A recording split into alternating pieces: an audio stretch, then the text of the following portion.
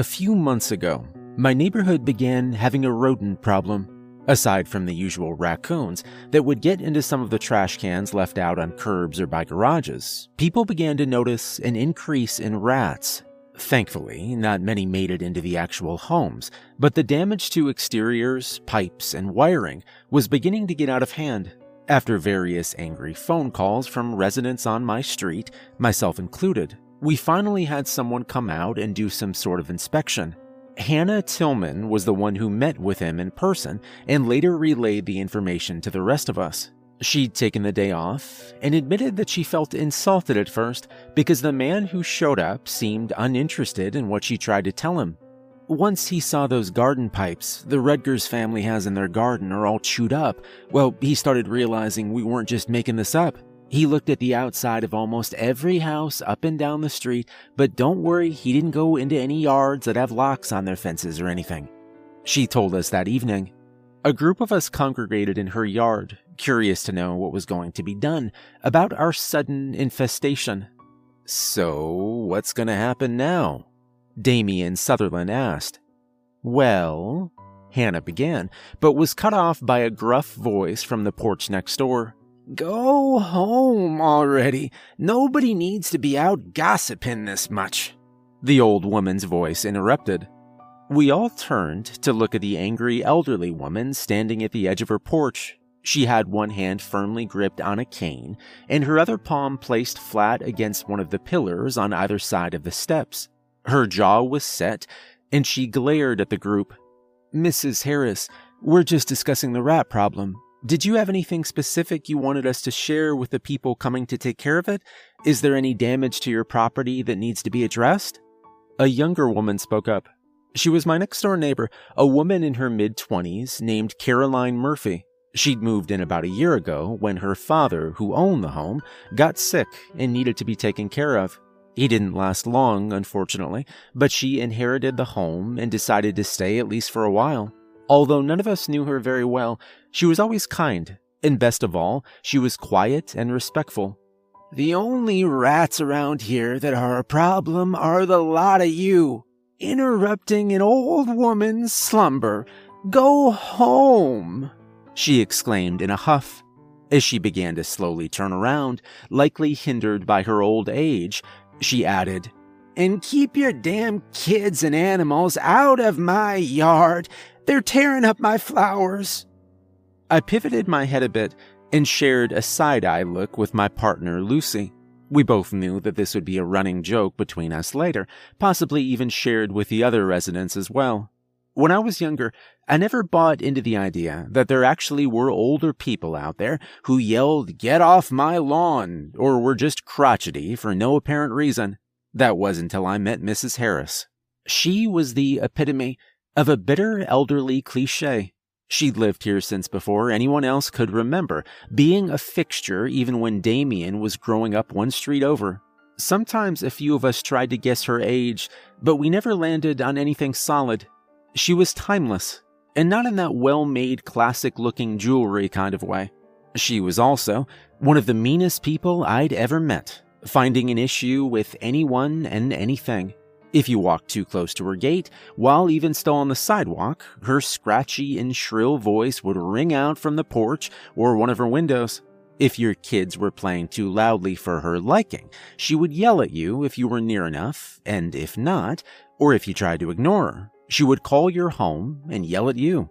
Neighborhood get-togethers had to always take place at least 3 houses away from hers and across the street, or she'd call the cops for her peace being disturbed.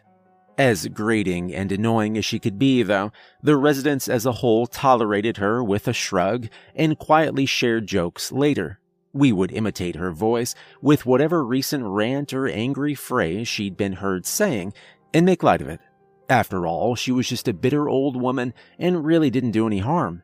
It was easier to just live with it than try to confront her or get her to change her ways. Or hell, even just talk to her. After her front door slammed shut, Hannah took a deep breath and let it out in exasperation. "As I was saying, some sort of environmental control team or something is going to be sent out next week to deal with the situation. It's been requested that we compile a list of specific areas where the damage has been more severe, so they can try to track the rats to the nest. We talked for a few more minutes, making plans to leave gates unlocked and seeing who might be available to be at home when the team was there to help them out with directions or information if they needed it. Then we all returned to our own homes. That night, though, almost as if they knew what we'd been discussing and what was going to happen, the rats struck. I was awoken by Lucy shaking me and whispering in my ear, "Charlie, wake up!" Her voice was urgent as it pulled me from my sleep. She raised her voice a bit, and it hit my ear like a loud drum beat. "Charlie!" "What?" I asked groggily. I sat up and rubbed my eyes. When I could open them enough to focus on anything, I saw her standing beside the bed, cell phone up to her ear. She pointed to the window, and I followed her direction.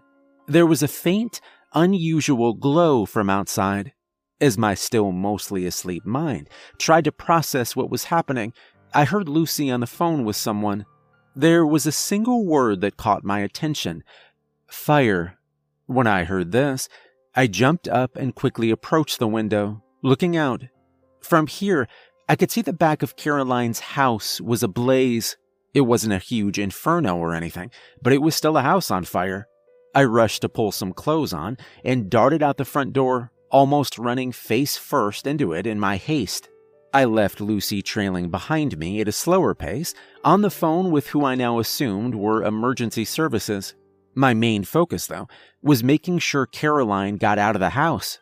Once I saw her already standing on the sidewalk, staring forlornly at her home, and the glow that could be seen peeking over the roof, almost like a sunrise or sunset, I let out a breath of relief.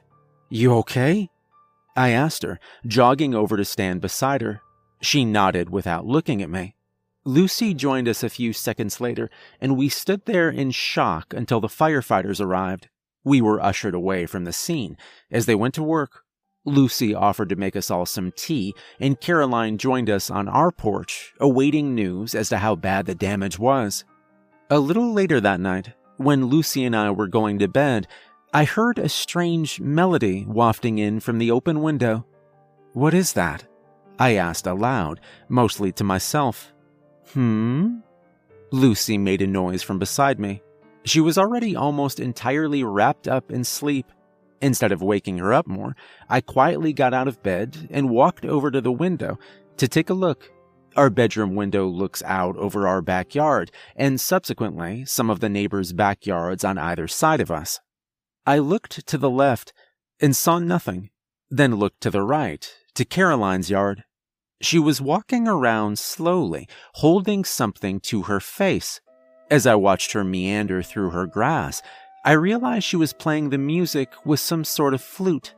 The song was slow, and I found it familiar and unfamiliar at the same time. It made me think of a meadow filled with swaying grass dotted with flowers, warm sunshine, and a gentle breeze. It was beautiful, and I was impressed. I let myself get lost in the tune until I noticed something moving along the ground near her. I focused my gaze as best I could against the darkness and made out an increasing number of small shapes creeping in the grass towards her. Right as I began to panic and thought about calling down to her, she twirled in a circle, not wavering in her flute playing, and began walking through her back gate and into the trees. The creatures scurried after her, falling into a sort of line as she led them away. I blinked several times, and once I could no longer hear the music, I shook my head and returned to the safety of blankets and pillows. I had to just be dreaming. It took a couple days, but we found out that the rats had chewed through an electrical cord and ultimately caused the fire. Thankfully, it was caught quickly, and the damage wasn't nearly as bad as it could have been. Most of her house was okay, but her kitchen would have to be completely torn up and redone. The next few days, we barely saw Caroline at all. She stayed in her home, opting to have the kitchen sealed off while it was worked on so she could remain there.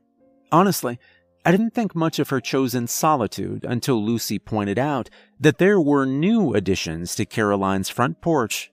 "They're interesting, don't you think?" Lucy said, looking at the 3 fresh adornments as we walked past Caroline's house. "What are they?" I asked her. She shrugged. "They look kind of like wind chimes, maybe." Right then, the front door opened and Caroline emerged, holding another one of her decorations. She saw us and waved before reaching up to hang it. "What are those, Care?" Lucy called to her, turning to walk up the walkway instead of continuing to our home. "Oh, they're wind chimes," the young woman said. "That's what I thought. They aren't metal, though," Lucy replied. No, these are made from an..." She paused for a second, as she seemed to try to think of the right word. "Organic material." I followed Lucy to the porch and looked at the items with her. They definitely appeared to be wind chimes of some sort, but the pipes that usually were made from metal cylinders were small and colored. When I say small, I actually mean tiny. It was like they were made for fairies or something. I couldn't place what the material was, but I noticed on some of them that there were intricate designs carved into them. Loops and spirals, leaves and vines, and even some geometric-style patterns. They weren't brightly colored or painted, but looked to be softly stained with something. Each of the 4 sets had a different color scheme, subtle and not tacky. "Wow," was all I could say. Caroline beamed. "They're handcrafted, too," she said. "Really? Even all these little designs?" Lucy asked, admiring a set that was done in tones of blues and purples. "Yep, it takes a very steady hand and some time, but I wanted to give them something more unique," Caroline answered. "You made these?" I asked. Caroline nodded and smiled. "Oh my, that's incredible, Care," Lucy told her. "How do you make them?" At this, Caroline's smile faltered for just a split second, almost imperceptibly, then returned with a slyness to it. "I'm afraid it's an artist's secret.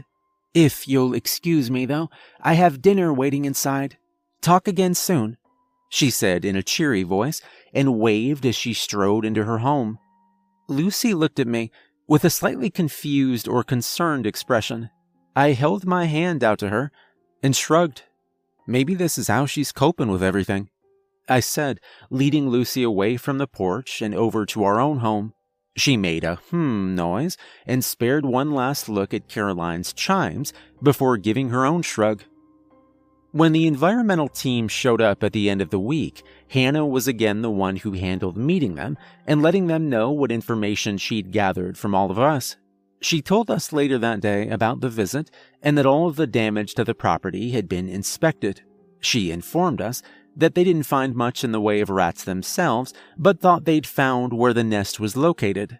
They did whatever it is they do to handle such a situation and expected it to be resolved soon, as there were signs of the rat population seeming to dwindle already. They suggested that the rats could have started migrating to another area in search of more bountiful scurrying grounds. But as far as they could be sure, there just weren't that many rats expected to be remaining. We all took the good news to heart and looked forward to a rat-free street. We even began planning some sort of rat-begone potluck to take place one weekend soon. Within a couple of weeks, flyers began appearing on poles and slipped into mailboxes. Pets were going missing. Our street was affected, but it seemed to be more the surrounding streets that were undergoing this sudden and strange influx of runaway cats and dog disappearances. When Paul Garland's pet Chihuahua vanished from the end of the street, I noticed that Caroline gifted him one of her unique wind chimes. It was a little larger than her first ones, as her recent ones had begun to vary in size, and it was dyed to match the little white and brown friend he'd lost. It was sweet, I thought. She did the same for the Friedmans when their fluffy white cat never came home from his evening romp. It was when I was driving around the neighborhood myself the day before yesterday Looking for our Sheba that had darted off, I realized that Caroline's interesting chime creations adorned several homes in the immediate area. I didn't know all of these people, but I recognized a few of the houses to be families that had missing pets. Had she really been spending so much time customizing sets of wind chimes for each of these families? It was an extremely thoughtful thing to do, but she must have been working around the clock. I gave up my search after a couple of hours and returned home, feeling a bit defeated. I decided to give one more pass around the backyard to see if there were any holes I missed that our mischievous Gary could have dug and slipped through. As I walked the perimeter, I absent-mindedly squeezed one of his toys in my hand. It was his favorite, a soft but sturdy duck plush with a squeaker inside that honestly drove me nuts. At that moment, though, all I wanted was for him to jump up, grab the toy from me, and go hide in a corner and squeak it until I couldn't stand the sound anymore. A soft bark met my ears, and I perked up, looking around. I wasn't sure where it had come from, but it definitely sounded like my Gary buddy. I made the toy squeak again, and listened hard. The bark was muffled, but it was definitely there, coming from the direction of Caroline's backyard. I stood on my toes and tried to peer over the fence, wondering if he had somehow snuck back there. I couldn't see anything, but I heard a whimper and another bark, this one more frustrated than before. Without thinking, I rushed back through the gate that separated the front of the house and the backyard, and ran over to Caroline's backyard. Part of her fence had been damaged from the fire and still remained a charred heap. I hopped over the pile of wood and squeaked the toy again, hoping for another sound to tell me if I was on the right track. As expected, there were more dog noises, a couple of barks, followed by a few whimpers. Continuing this method, I followed the sounds to the large shed that Caroline had at the back of her yard. As I neared it, I heard scratching against the door from inside. I grabbed the handle and yanked it open to have Gary leap out. He whined at me as he looked at his toy, desperately wanting it. I picked him up and held it while he mouthed at it. "Thank goodness, buddy. How did you get in?" I stopped mid-question as I looked up to see Caroline walking toward me from the front of the house. "Charlie?" she asked, her tone sounding a bit nervous. "Sorry, Caroline. This little guy somehow got himself stuck in your shed. I've been looking for him all afternoon, and I was worried he was going to be like one of those other animals that haven't turned up," I explained quickly. "Oh, I wonder how he got stuck in there. Maybe he snuck in without me knowing somehow when I was working earlier and got shut in," she said. There was something about her voice. It sounded odd, and it made me a bit nervous. I looked back into the shed and saw jars full of some colored liquids, paintbrushes, carving tools, desk lamps, and some other items that I didn't take the time to mentally inventory. "Is this where you work?" I asked her, taking a step away from the shed. She nodded, her eyes fixed on Gary. He'd gone quiet and calm, holding onto his toy in his mouth with his head down, hanging over my arm. "He's such a beautiful dog," Caroline said, and closed the gap between us, reaching out to touch Gary. When I looked at her, her eyes were completely white, as if rolled into the back of her head. I froze, but Gary then sprang to wiggling life, and it was difficult to keep a hold of him. She pulled her hand back in surprise. When I looked at her again, her eyes were normal, and I couldn't be sure if I'd really seen anything, or if my mind was playing some sort of creepy trick on me. I think he's probably pretty hungry and thirsty by now. I better get him home," I told her, with a quick forced smile as I walked away, doing my best to not let the writhing dog loose. I hurried into the house and set him down, then locked the door behind me. "You found him!" Lucy exclaimed. "Yeah," I answered, breathing hard a couple times. "He was in Caroline's shed." "Huh. Wonder how he got in there," Lucy said. She knelt on the floor, and he bounded into her open arms. They stayed there, Lucy giving him a plethora of belly rubs and ear scratches, as I made sure he had a fresh bowl of water and food. As I stood at the sink, filling the water dish, I glanced out of the window and saw Caroline standing in the doorway to her shed. I couldn't see her face as she stared into it, but I watched as she turned around and looked at our house, anger on her face. "Hun, I know this is going to sound insane," I started, setting the water bowl down. Lucy followed Gary into the kitchen and sat on a stool at the island. "Tell me," she said. I leaned against the island opposite her and spoke. "What if Caroline has something to do with the pets going missing?" She seemed put off by me finding Gary, and it was in her shed, too. Thinking about it, she's been kind of strange lately, and I think everyone she's gifted those wind chimes to has a missing animal. And think about the rats. They started disappearing before those people even showed up. Are you just jumping to conclusions because you were worried about Gary, or are you actually concerned about this? She asked me. She never told me I was crazy, or that my ideas or thoughts were outrageous. Instead, she tried to help me logic my way through my more out there musings and anxiety, and I loved her for that. I guess I could be, but I'm not entirely sure right now. The timing just seems odd. Animals go missing, and suddenly she's making these organic wind chimes. It just strikes me as unusual, at least. I told her. She nodded, taking in my words. "All right, here's what we can do. We have no proof that she's linked. Gary could have easily gotten over there, I'm sure, so that isn't a good basis for accusing her of anything. The wind chimes could have been a hobby she's had for a long time that just recently was sparked anew, especially given the loss of her father and part of her house. She could be giving some out as a kind gesture, and each one she custom makes based on a lost pet gives her a specific reason to keep making them. So how about we keep an eye out for now and make sure that Gary is never alone outside? Even if he needs to go out at night, one of us will walk around the yard with him. If she had nothing to do with his adventure today, that means that there could still be a hole somewhere or a way he got out himself. Sound like a plan?" "Yes, thank you." I leaned over the island more, and she met me with a kiss. That night, as we got ready to go to bed, I offered to take Gary out once more. I walked around with him in the backyard, watching him sniff around for a spot. As we neared the side fence that separated our yard from Caroline's, my ears began picking up some sort of noise.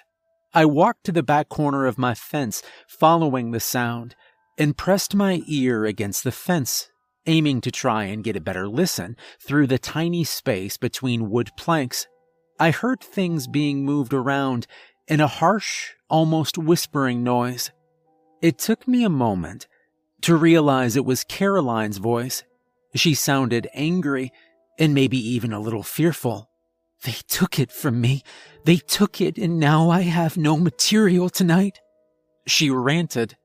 Gary trotted up to me and distracted me while I shushed him. He sat down by my feet and looked up at me curiously. I smiled at him and then put my ear to the fence again. She was still speaking, but I wasn't able to make out what she was saying, as whatever she was moving around was too noisy. A moment later, I heard the door to the shed slam shut, and something with what sounded like wheels being moved across the grass. "I'll have to find another," she grumbled to herself as she passed the fence where I stood. I held my breath until the sounds from her side faded and disappeared altogether. "What the hell was that?" I asked Gary. His response came in the form of him bounding across the yard back to the house. I sighed, feeling uneasy, but followed. I had no idea what she was talking about, but I decided if another animal went missing, I would start poking around her place to try and get some answers, if not confront her directly. The more I thought about it on the short walk to the house, the more I considered that those wind chimes could be made of bone, specifically bones from the missing animals. She had made tiny ones when it was just the rats, and as pets went missing, the sizes had changed and not been uniform anymore. I tried to push the thought from my mind, but it wouldn't let go of the hold it had on me. I felt my eyes well up at wondering if I hadn't found Gary, would we have been the next home to be gifted one of those chime sets? This time dyed in colors to match his fur, made possibly from his own bones. I shook my head as I opened the door and let Gary inside, then followed him. I needed proof before I jumped to any conclusions. I could just still be emotional from missing him during the day. I would worry about it the next day. Right now, I just needed to rest, recharge, and clear my mind so I didn't get too crazy. There could easily be some sort of explanation for everything. When I woke up yesterday morning, I did feel refreshed, calmer, and not like my anxiety was ruling my thoughts. In short, I felt I could handle the situation and simply talk to Caroline after work to get some answers and make sure she was doing okay. She'd been through some difficult moments in the past year and could just be depressed and trying to cope with everything, the only way she knew how. I was feeling compassionate and determined instead of nervous. That was until I was driving home from work and turned onto our street. There were police cars parked along the road and officers speaking to a few of the residents. In Miss Harris's driveway sat an ambulance with the paramedics standing outside, talking to some of the cops. I pulled up to my own home, and Lucy greeted me outside. "What happened?" I asked, and gestured to the scene on the street. She shrugged and shook her head. After changing into some more comfortable clothes, I sat with her on the front porch as we watched everything.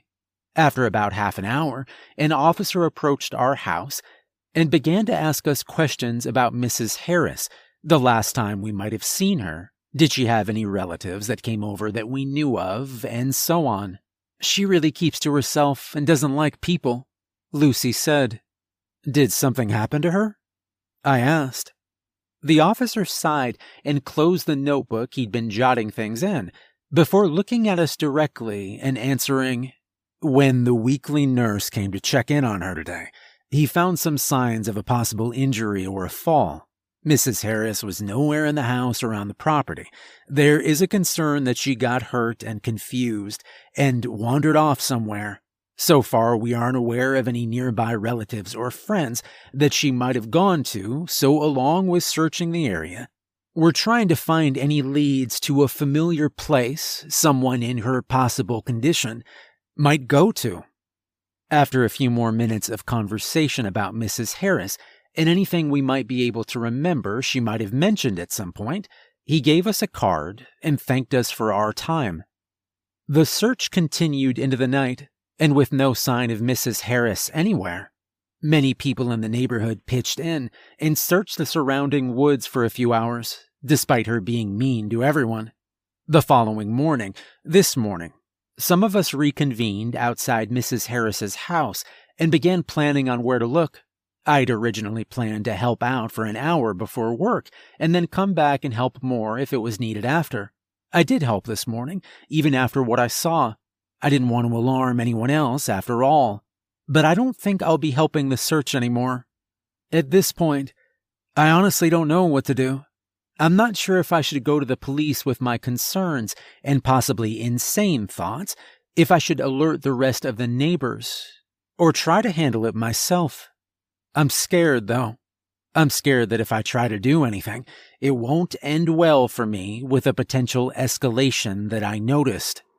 On Mrs. Harris's porch this morning was a set of bone-colored wind chimes, carved with rushed patterns and symbols, larger than any of the other sets Caroline had made so far.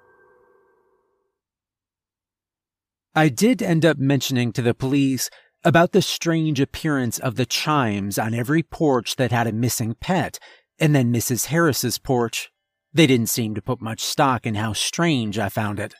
I was sure to not make myself sound too insane when conveying my concern. They didn't test the material, but an officer did speak with Caroline. I noticed the police cruiser parking outside of her house, so naturally, I positioned myself at a window where I could see her front door and porch. I watched as the officer knocked on her door and Caroline answered. It was the first time I'd actually seen her in at least 2 days.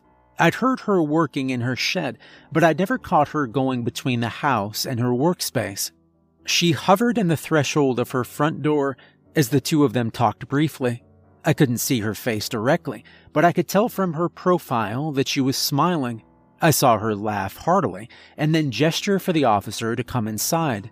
My heart pounded as they entered the house and the door shut behind them. There was no way she'd turn him into another wind chime, was there? It was too risky, I thought, trying to comfort myself. After about 2 minutes, I moved around the interior of my own home, searching each window for a glimpse of some sort of sign of Caroline and the cop. Not having any luck downstairs, I rushed up the stairs, almost slipping and face-planting as I went. I knew the small balcony off of the bedroom would be the best option, so I quickly, and as quietly as possible, opened the door and stepped outside. I searched her house with my eyes and finally saw movement in her backyard around the shed. The officer was stepping out of her makeshift workshop and handing some papers back to her. She took them with a shrug and smile as she shut the door behind her. It was difficult to hear exactly what they were saying, but I heard her tell him that she wished she could be of more help and that if he wanted, he could go around the house instead of through it. He looked like he thanked her and wished her a good day. As he turned to walk through the gate separating her backyard from the front of the house, she paused and looked directly at me, as if she somehow already knew that I was there. The kind smile she'd had for the police officer turned venomous in an instant, and when we locked eyes, I saw the same eerie all-white looking back at me. My stomach dropped, and I stepped backward into my bedroom, nearly slamming the door as I went. That night, I heard the flute again. Because of my nerves, I was already having trouble sleeping. I tossed and turned, plagued by flashes of terrifying images involving Caroline covered in blood, giggling as she slaughtered Mrs. Harris. I didn't notice the music itself at first. Lucy was asleep beside me, but sudden movement from her side of the bed caused me to roll over. She had sat up and began to hum a tune of some sort. I softly asked her what was wrong, and when I received no answer, I reached for my phone and turned on the flashlight. Shining it on her carefully so as not to shine it directly in her face, I saw that her eyes were still closed. Her body started swaying from left to right in time with the song she was humming. It was a song I'd never heard before. I was about to touch her, the only surefire way to wake her, when I realized she was humming along with an outside source. I got out of bed and listened. The melody was coming from outside, so I went over to the open window and looked around. In the dark, it was difficult to see clearly, but I could make out Caroline's form in her backyard, playing the flute again. It wasn't the same as before. This time the music she was making was a bit slower and more melancholy. It didn't conjure up thoughts of a peaceful meadow or sunshine. It actually didn't make me think of anything, except that it sounded extremely creepy when combined with my wife's humming coming from the bed behind me. That was only intensified when I heard Gary adding in his own howls to match the song.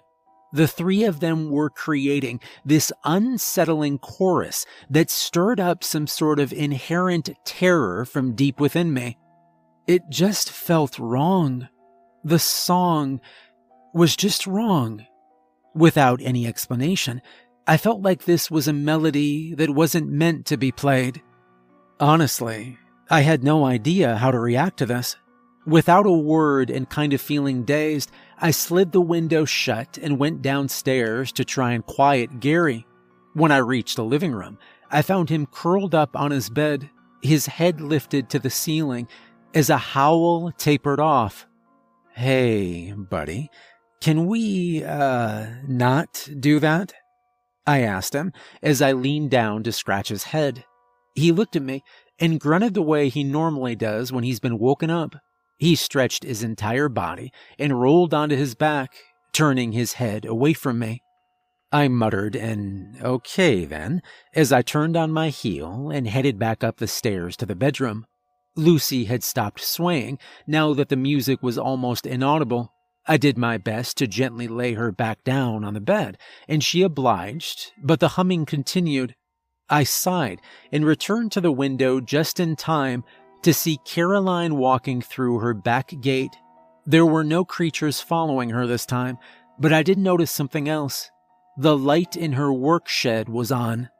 At first, I was ready to dismiss this as her forgetting to turn it off or leaving it on for some specific reason, but as I was about to turn and get back into bed, movement caught my attention. The door to the shed was pushed open, and I saw a figure moving around. They stayed in the confines of the structure, so I wasn't able to make out any details, but there was definitely someone moving around in there. After a while of being glued to the spot, I felt my legs starting to ache from being still for so long. I bent my knees and moved my feet around one at a time to loosen them. Then I leaned down to rub my left calf and knee. When I stood back up, I saw the figure emerging from the shed. Finally, I whispered to myself and narrowed my eyes to try and see who it was. An arm emerged first, outstretched and holding a wind chime. It was hard to keep my eyes trained on the person. My eyes kept feeling like they were losing focus, and the edges of everything in my field of view blurred. I blinked a couple of times and squinted. Slowly, the person stepped out of the shed, but their figure was obscured by whatever was happening to my sight. I shook my head and blinked some more, holding my eyes closed for a few seconds, thinking that maybe they were just dry. I opened my eyes and looked down again, willing my body and mind to make out the form. "What are you doing?" Lucy's voice woke me. Before my eyes even opened, I groaned at the pounding in my head. I was on my back and tried to roll over and reach for my pillow, but felt nothing of the sort. My body was sore and stiff. I opened my eyes to discover that I was on the floor next to the bed. Lucy leaned over my side of the bed, looking down at me. "Huh?" I managed to mutter. "Did you fall out of bed or something?" she asked. I began but trailed off, trying to remember the night before. I sat up quickly at the memory of everything I'd seen. The sudden movement only served to make my head swim and my brain feel like it was sloshing around in my skull. "Are you okay?" Lucy's voice was groggy, but concerned. I shrugged and then shook my head briefly as I gripped the edge of the bed for support to lift myself off the floor. I sat down on the edge of the bed and bent over, my elbows on my knees, and rested my head in my hands. "I don't feel good," was all I could say. She rubbed my back and told me to sit tight while she got me some water. I couldn't even bring myself to nod. It felt almost like a hangover, except I'd never experienced the feeling of my brains being mush. The headache and nausea, sure, but never the jelly-adjacent sensation I was feeling now. When she returned and sat next to me, I took the glass in both hands and sipped the cold liquid carefully. "I think you should stay home and take it easy today," she suggested. Her suggestion was more of a firm recommendation than a gentle offer. I nodded and laid back down. She took the glass from my hand and placed it on the table before kissing my forehead and bidding me get some rest. The rest of the day passed in a blur of sleeping, pain, and some TV watching in the evening. By the time Lucy was ready to turn in for the night, I'd spent a few hours awake, had dinner, and was feeling a little better. The brain jelly feeling had subsided after the first few hours of added sleep. I still had a headache, but some ibuprofen helped relieve the pressure and pounding quite a bit. Because of the extra rest I'd gotten that day, I wasn't ready to go back to sleep just yet, so I kissed Lucy goodnight and stayed up to watch some more mindless sitcoms. I ended up falling asleep for a short time while I was stretched out on the couch, Gary snuggled up to my stomach. It was a muffled howl that woke me up. I jumped to my feet, startling him completely awake, if he hadn't been before, and eliciting a glare from his sleepy dog face. His ears perked up after a second, and he lifted his head to sniff the air. The sliding door to our back patio was open, leaving just the screen door locked, and I could hear the music from the flute again. Gary huffed and snorted once before hopping off of the couch and padding over to the door. He sat down and stared in the direction of Caroline's yard, a low growl coming from his throat. I followed him and closed the door, cutting off the sound. His attention immediately turned to something behind us, and he darted back towards the stairs. He was up the entire flight of stairs before I could even put a foot on the first one. As I made my way up, I could hear him whining softly. Once I could see him, I understood why he was so upset.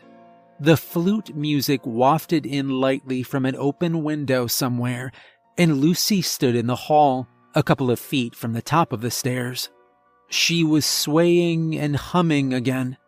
I approached her, trying to talk to her calmly, and ask her what was wrong. She didn't respond. Gary nudged her leg with his head, but still, there was nothing from her. "Lucy, let's get back to bed, yeah?" I said, as I gently tried to touch her in order to turn her away and guide her back to our room. She paused her humming and made an unintelligible noise. "Honey, you need to get back to sleep." I continued my attempt to guide her. "No," she said firmly, in an uncharacteristically raspy voice. I was taken aback for a moment at this, and froze. Her previously closed eyes shot open, revealing the same rolled-back white appearance I'd seen on Caroline twice before. She shoved me forcefully away from her. As I tried to find my footing, I ended up tripping backwards over Gary, who yelped slightly and then ran. I caught myself just before I tumbled down the stairs. It took a moment for me to regain my bearings, and once I righted myself, I saw that Lucy was no longer standing there. I heard the door to her office slam shut, and I rushed after her. She'd locked me out. "Lucy, honey, open the door. Please open the door," I pleaded. Instead of waiting for too long after I heard things being knocked around inside, I bolted downstairs and grabbed the set of interior keys we kept in a drawer. I returned and unlocked the door as quickly as I could to find the room disheveled. Things were knocked off of her desk, books were on the floor, pens were everywhere, but Lucy wasn't there. The window was wide open with a screen pushed out of it. I looked outside, but I saw no sign of her anywhere. All I could hear was that flute being played. I left the office and went to the bedroom to try and see where Caroline was. By the time I stepped out onto the balcony, though, the melody was distant, and I saw no movement in the darkness. The light in the shed was on, and the door was open, but it didn't seem as if there was any movement inside. I ran down the stairs, slipped some shoes on, and grabbed Gary's leash. He was sitting by the back door again, still growling. I tried to hook the leash to his collar, but he whimpered and stepped away from me. I didn't have time to deal with convincing him, so I dropped the leash on the floor as I ran out of the front door. I called Lucy's name as I searched around the house, and then made my way to Caroline's backyard. There was no sign of Caroline or Lucy or anyone. I briskly walked to the shed and found it empty of life as well. I stepped inside for just a moment, but when I turned around to leave, I felt shoved from behind. I fell to the ground, narrowly missing a nose-first collision with the grass. I felt a weight on top of me, and hands roughly grabbed the sides of my head. I'm not ashamed to admit, I flailed like a fish out of water. On my stomach, I didn't have much leverage and there were knees pinning down my arms. Not only was it physically difficult to get myself out of this position, but mentally as well. My head was turned to the side, and one of the hands holding my head inched its way to my mouth. Fingers prodded and pulled apart my lips. I struggled to keep my mouth closed, but failed. The fingers felt slimy and tasted how wet dirt and worms smell as they entered, hooking into my cheek. The other hand still held my head in place against the ground. After holding me there for a moment, the fingers inside my mouth began exploring my teeth, slowly feeling around each one. My vision began to blur and darken, and I knew I could pass out soon. I'd already been out of sorts that day, and this was just adding to that. I went limp for a few seconds, mustering up all of my strength. With one last effort, I attempted to shove the person off of me. Again, I was defeated effortlessly. My head was pressed harder into the ground, and I felt that I couldn't hold on any longer. My world went black. I woke up once again hours later. It might sound stupid, but I was getting annoyed at waking up. I'd slept more than normal, and it felt like every few hours I was re-emerging from the land of nightmares. This time, I found myself still on the ground in Caroline's backyard. The sun was up, but not very high in the sky yet. I got to my feet and stumbled out of the yard into my own front door. I had to call the police. As I left Caroline's property, I saw several police cruisers already lining my street. There wasn't one at my house, but there were at least 4 of them at other ones. I looked at the scene, a bit dazed. I felt faint still, and I had to sit down for a moment before I could find out what was going on and let them know that my wife was missing and that I'd been attacked. I neared my own porch steps, planning on sitting on them to rest, when I noticed it. My porch now sported its very own handcrafted, organic wind chime. I'm not entirely sure how long I sat there on my porch steps, feeling numb and broken physically and mentally. There was an officer, accompanied by one of my neighbors, Romero Tillman, Hannah's husband. The officer asked me a few questions, and I ended up relaying the previous night's events to the uncomfortable-looking cop. I was sure to downplay the strange parts, so I didn't sound crazy. Romero sat down beside me, and when the officer was satisfied with the information I'd given, he explained to me what was going on. His wife, along with Lucy and 4 others on the street, had gone missing overnight. Romero had woken up to find the front door wide open and a wind chime, similar to the one on my own porch, hanging just above his porch steps. 2 of the others had woken up to find their partners leaving the house in the middle of the night in a sort of daze or trance-like state. When they tried to prevent this from happening, they were shoved aside as I'd been. By the time they were able to rush outside to follow their partners, there was no sign of them. So, Hannah, Coral, Morgan, Peter, Michelle, and Lucy all vanished in the middle of the night to who knows where. No one seems to have any idea where or why, he concluded, shaking his head. I wouldn't quite say that, I said in a low voice. Romero looked at me with an eyebrow raised. Do you know something? He asked. I nodded slightly, looking around the street. I might, but I don't want to talk about it out in the open. And if you want to know, you're going to have to open your mind quite a bit. It's going to sound insane. We agreed to meet back at my house once the police had finished their questioning. I went inside and took a shower before making a full pot of coffee. When Romero returned an hour later, he had Samantha, Isaac, Carter, and Luke in tow. These were the partners of those that had gone missing. I explained what I knew, what had happened to me, and confirmed that each of them had a wind chime appear somewhere on their porch. I expected disbelief and to be called crazy, but surprisingly, Nothing of the sort happened. Each of them took turns explaining the strange behavior their partner had been exhibiting for a day or two prior to last night. Carter even explained the wide-eyed look that Peter had when he tried to stop him from leaving. We talked over multiple pots of coffee and several hours, comparing notes, considering theories, and attempting to make plans. In the end, we agreed on one place to start: Caroline.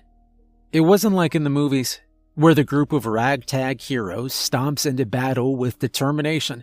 We more or less walked at a slow pace, making our way to Caroline's front door.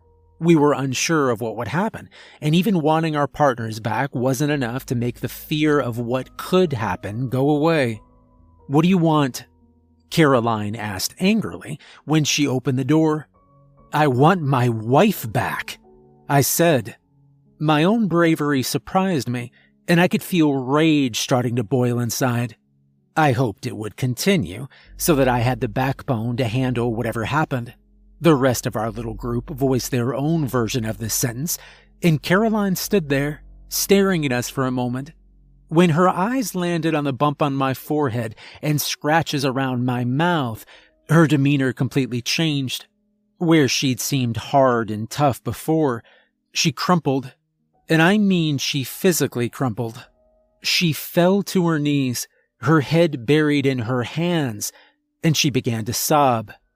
I didn't know what to do. I looked at Romero and the others with a shrug. They returned my look with confusion. I crouched down and hesitantly touched her shoulder. Her head lifted and she shifted to a seated position. I didn't know this was going to happen. I don't know how to stop her. I don't even know what she is. I just wanted the rats to go away. We all stayed where we were while Caroline continued to sob for a few minutes. I didn't know what I should do. Here was this dark force that we thought stole our loved ones, openly bawling instead of fighting back. "Can you tell us what happened?" Romero asked as her cries began to lessen. She nodded and glanced over her shoulder, a look of fear evident on her face. "Why don't we go to my place?" I offered. She looked me in the eye and nodded again, fervently. Samantha stepped forward and helped her to her feet. Back in my living room again, we sat around and listened to Caroline's explanation. "After the fire, I was upset and angry that the rat issue was out of control. I didn't want to wait any longer or have anyone else get hurt because of them. I was taking a walk, trying to calm down, when I heard someone call to me from the front of a house I was walking past. At first, I thought Mrs. Harris was going to yell at me for being too close to her home, and I was getting ready to yell back at her and tell her what just a horrible old woman she is. Instead, she was nice and asked me if I wanted to get rid of the pest. When I told her yes, she led me into her house and made me tea. We talked for a bit, and at first, I didn't believe her. She told me that she had a special flute that would entice any and all pests to follow it. I would just have to play it and lead them into the woods. It was a humane and quick way to get rid of the problem. She kept using that word, though, pests, not rats or rodents or animals. She told me that she was too old to do it herself, and she offered for me to take the flute and lead them away. I thought she was full of it, but I was also so raw and ready to try anything. If it didn't work, no harm done. If it did, then good. I agreed, and she told me that she'd allow me to take the flute on one condition. I learned how to make wind chimes out of bones. I thought it was strange, but she insisted that she used to make wind chimes out of bones from dead animals she'd found, and that they looked better than I thought. I agreed again and told her that if the flute worked, I'd let her teach me whatever. Well, it worked. For some reason, it didn't even dawn on me that I not only didn't know how to play a flute, but I didn't know what to play to make the rats follow me.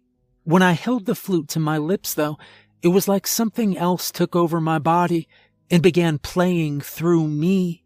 After that, the night was a complete blackout for me. I was standing in my backyard, barely starting to play the flute. The next, I was lying on Mrs. Harris's couch the next day. She showed me how to make the wind chimes, and at first, I thought it was kind of neat. She gave me instructions on how to dye the bones and carve them with strange symbols and designs. Whenever I asked her about the symbols, she'd just say they were there for luck and prosperity, or something like that. I began having regular blackouts, especially at night, and when I woke up with fur and blood on my clothes, I suspected that I had something to do with the missing animals. I noticed the wind chimes that would appear wherever there was an animal missing, and I thought I was the one making them and putting them up, but I couldn't remember doing it. The only decorations I personally remember making are the ones that are at my own house. When Mrs. Harris went missing, I panicked and tried to take the flute into the woods to leave it somewhere. It felt wrong to just throw something like that away, but I didn't want it near me anymore. I walked and finally just left it nestled in the branches of a tree I came upon. The tree itself was surrounded by tiny bones, and I thought it was only right to leave it there. When I got home, though, Mrs. Harris was there in my living room. Except she looked younger. I realized she'd been starting to look young already, just by small increments, so it wasn't very noticeable. At that point, though, she looked about 20 years younger. She was angry with me for getting rid of the flute, and when she started yelling at me, these things came out of the shadows behind her. I don't know what they were, but they brought a smell of something burning with them. There were 2 or 3 of them. It was hard to tell. They kept shifting shapes like they were liquid moving through the air. Some sort of dark, murky liquid. Kind of like oil, maybe. I was pinned down on my back, and she got on top of me and started poking at my arms and face. Her fingers pressed hard into my skin, and she seemed to be looking for something. When she stopped, she said that my bones were strong, but my spirit wasn't good enough. I needed to help her get strong bones and spirits before I'd be released. But the way she said released made me feel like she wanted to kill me. She forced me up, and I had to lead her into the woods to find the flute. It took a while to find where I'd left it, but once I did, she demanded that I play it. As soon as I started to, I blacked out again. It was just barely night when that happened, and I didn't come to until almost noon the next day. My feet were bare and bruised and bloody, my hands were dirty, and my entire body felt sore. I slept for a while longer, trying to rest. Hours later, when I woke up, Mrs. Harris was back again. She didn't say anything, but sat on the edge of my bed and held the flute out to me. I took it and began to play, afraid of what she might do or what she might bring if I didn't. I remember crying as I took it, and she led me to my backyard. The next thing I knew, I was standing in the woods, surrounded by the missing people. They were sitting on the ground, each of them, with their feet in holes. There was one hole for each foot, and they were in the process of covering the holes, with their feet inside up to the calves. I watched for a little while as they finished, and then pushed themselves to stand. They looked like they were imitating trees or something, with their feet rooted in the ground. I heard movement in the distance and realized that Mrs. Harris hadn't been there. Thinking it was her making the noise, I ran. I just took off. I ran as hard and fast as I could. I tripped several times, but I kept making myself get up and run. When I got home, my entire body looked wrecked, and I sat in the shower for a while, trying to wash off the dirt and blood. And then you showed up. She completed her tale with a shrug. After a few long, silent moments, Isaac spoke up. "Can you take us back there?" Less than 2 hours later, Equipped with bags full of water, protein bars, and whatever makeshift weapons we could gather, the 6 of us followed Caroline into the woods.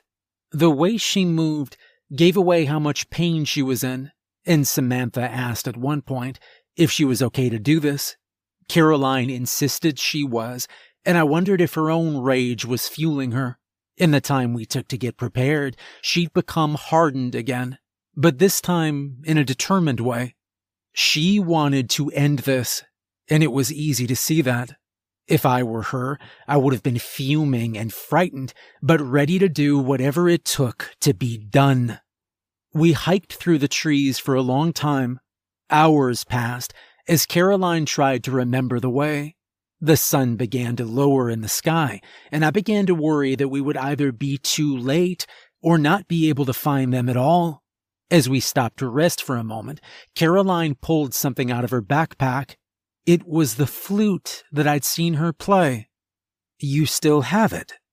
I asked her. She stared at it in her hand and nodded. "I have an idea," she said quietly. We gathered around her as she raised the flute to her mouth, closed her eyes, and began to play. It was slow, a soft melody, similar to the very first one I'd heard. The air around us felt like it stopped moving entirely. As the tune picked up in pace, I felt again the sense of being in a peaceful meadow. I think all 6 of us were enraptured in the music. We didn't move, and it barely felt like I was breathing. Everything felt surreal, and I didn't realize I'd closed my eyes until I opened them. What greeted me was new and wondrous. The trees seemed to sparkle, the browns of the trunks a deeper shade tinged with softly pulsing veins. The leaves were brighter and richer shades of green than I had ever seen. The ground beneath my feet felt softer but still sturdy. The blades of grass swayed in time with a song, shimmering as if they were speckled with the tiniest bits of water. As I looked around in awe, I saw that Romero, Isaac, Samantha, Carter, and Luke were doing the same. I knew that we were seeing the world in a new light somehow. When I looked back at Caroline, the musician, her skin was glowing gently with golden light. I wanted to reach out and touch her, to see if she was as warm as the glow looked, but I resisted, feeling deep within myself that an action such as that would disrupt the entire scene, and I couldn't let that happen. "Do you hear that?" Luke asked. He was looking to our left, and I strained my eyes and ears in that direction. "Is that singing?" Isaac asked. "I think it is," Romero said. We all listened as the distant sound of voices joined the melody Caroline continued to play. There was a chorus growing from somewhere to our left, harmonizing with the flute. "Let's go," Luke said, and began to walk in the direction of the sound. I looked at Caroline, and she opened her eyes. She nodded without stopping the music. We left her to slowly trail behind us, playing on, and we rushed through the woods in search of the voices. It didn't take long for us to find the source. In a small area, not even big enough to be called a clearing, there were our missing partners. They all looked tired, dirty, and dazed. Their eyes were closed, and they swayed with the music. In a circle amongst the trees, they were planted just how Caroline had described. Each leg buried in a hole in the dirt up to their mid-calves. In the center was an angry Mrs. Harris. She glared at us as we approached, each of us rushing to our respective loved ones. "How dare you interrupt me?" she bellowed. Her voice was deeper than normal, almost echoing with multiple tones. As she ran to Coral, Samantha purposefully barreled into the woman. I think she meant to knock her down, but Mrs. Harris, who now looked to be in her 40s, only staggered back a few steps. We each reached our significant others, but didn't know what to do next. Isaac started trying to dig around Morgan's feet. Romero was shaking Hannah and begging her to snap out of it. Samantha was hugging Coral and talking to her frantically. Luke was attempting to pull Michelle's legs out of the ground. Carter was grabbing Peter's hands and pleading with him to come along. And I was standing there in front of Lucy, facing Mrs. Harris. The woman's entire form seemed to darken, and she whistled. The creatures or demons or whatever they were that Caroline had told us about began to materialize, their shifting, oily forms melting up from the ground around Mrs. Harris. They struck before I was able to yell out a warning. Samantha was the first to go down, thrown against a tree. Her body fell to a heap at the base of the trunk. My eyes darted around, trying to figure out what I could do. Luke was the next to be attacked. A slithering appendage wrapped itself tightly around his neck. He tried to beat at it with his fists, but it gripped him tighter. His face turned red, and I could see he was struggling to breathe before it let go, and he was on his hands and knees, coughing and choking as he tried to catch his breath. I saw the mass of dark forms turn to go for Romero, and I yelled his name. He spun around and saw the shapes hurtling towards him. He was still no match for them. I didn't watch as he was incapacitated. Instead, I dropped to my knees and opened my backpack, searching for something that I could use as a weapon against these creatures. Isaac must have done the same thing, because when I looked back up, I saw him slashing at the darkness near him with an axe. It didn't do any good, though. The axe slowed when it hit the murky forms, but it didn't stop completely.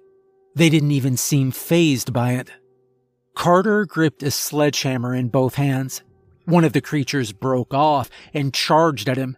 I jumped in, leaving my backpack on the ground next to Lucy. First, I threw a handful of salt at the being headed for Carter, then pulled a lighter out of my pocket and aimed a can of hairspray. The air ignited as the large shifting form shrank and screeched from being hit with the salt. It seemed to turn its attention to me and my homemade flamethrower. I saw Carter lunge forward and swing at it with the sledgehammer, but it had the same effect as Isaac's axe. A tentacle-like limb shot out from the back of the creature and struck Carter, knocking him to the dirt. It continued heading towards me, seemingly unfazed by the fire. I let go of the can, and it dropped to the ground. I turned and grabbed the container of salt, opening the spout and swinging it around haphazardly, trying to make contact with a dark cloud thing. There was a slight sizzle, and it recoiled. It didn't stop, though. The salt seemed to hurt, sure, but it wasn't enough to halt anything. Another form joined the one now slowly approaching me.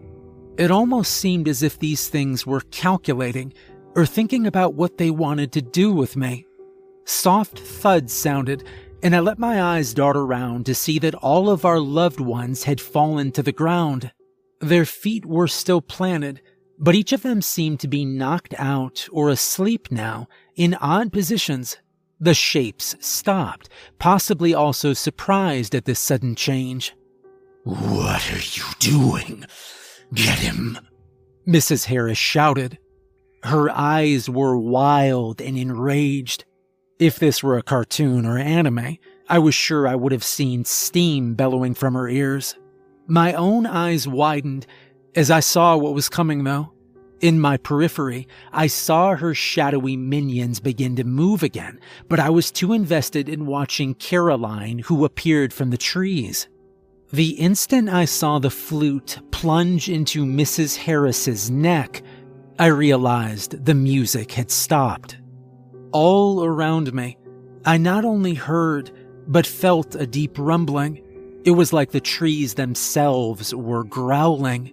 Clutching my head, I fell to my knees, unable to keep standing at the pressure I felt in my skull. Once more, to no one's surprise, I passed out. When I awoke, There was no sign of Mrs. Harris or her demonic friends. Caroline was in the center of the circle now, blood spattered across her clothes. She lay there, and I was worried she was dead, but Samantha checked and announced she was still breathing. The rest of the night was spent fairly uneventfully.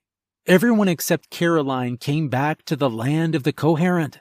We helped each other to our feet, our loved ones out of the holes in the ground, and made our way back to our street. Romero and Carter took turns carrying Caroline as she remained passed out the entire way. I glanced around as we left, but I didn't see the flute anywhere. The next afternoon, everyone involved ended up back in our living room. We'd each contacted the police and conveyed the agreed-upon story. Mrs. Harris had kidnapped our 6 partners and drugged them. They couldn't remember anything. It wasn't a lie, either. They really couldn't remember anything during that time. We filled them in on what had actually happened and theorized that Mrs. Harris was preparing for some sort of ritual with them, but hadn't gotten to it just yet, thankfully. We talked well into the night and shared a ton of delivered pizza. Around midnight, we broke off into small groups, then reconvened in Caroline's backyard. She had a large metal can that we all helped fill with every handcrafted organic wind chime we could find. Yes, that means that we snuck around the neighborhood and stole the accursed decorations off of porches. Once we'd piled them all into the trash can, Caroline added her woodworking tools and some gasoline. We each lit a match and dropped them in one by one. I don't know what happened to Mrs. Harris or the flute. It's kept me from sleeping through the night so far. None of us were willing to go back and look for either one, though. What I do know, however, is that not a single one of us will look at wind chimes the same again. And, personally, I hope I never have to hear a single flute playing any song, whether it's a nice melody or not.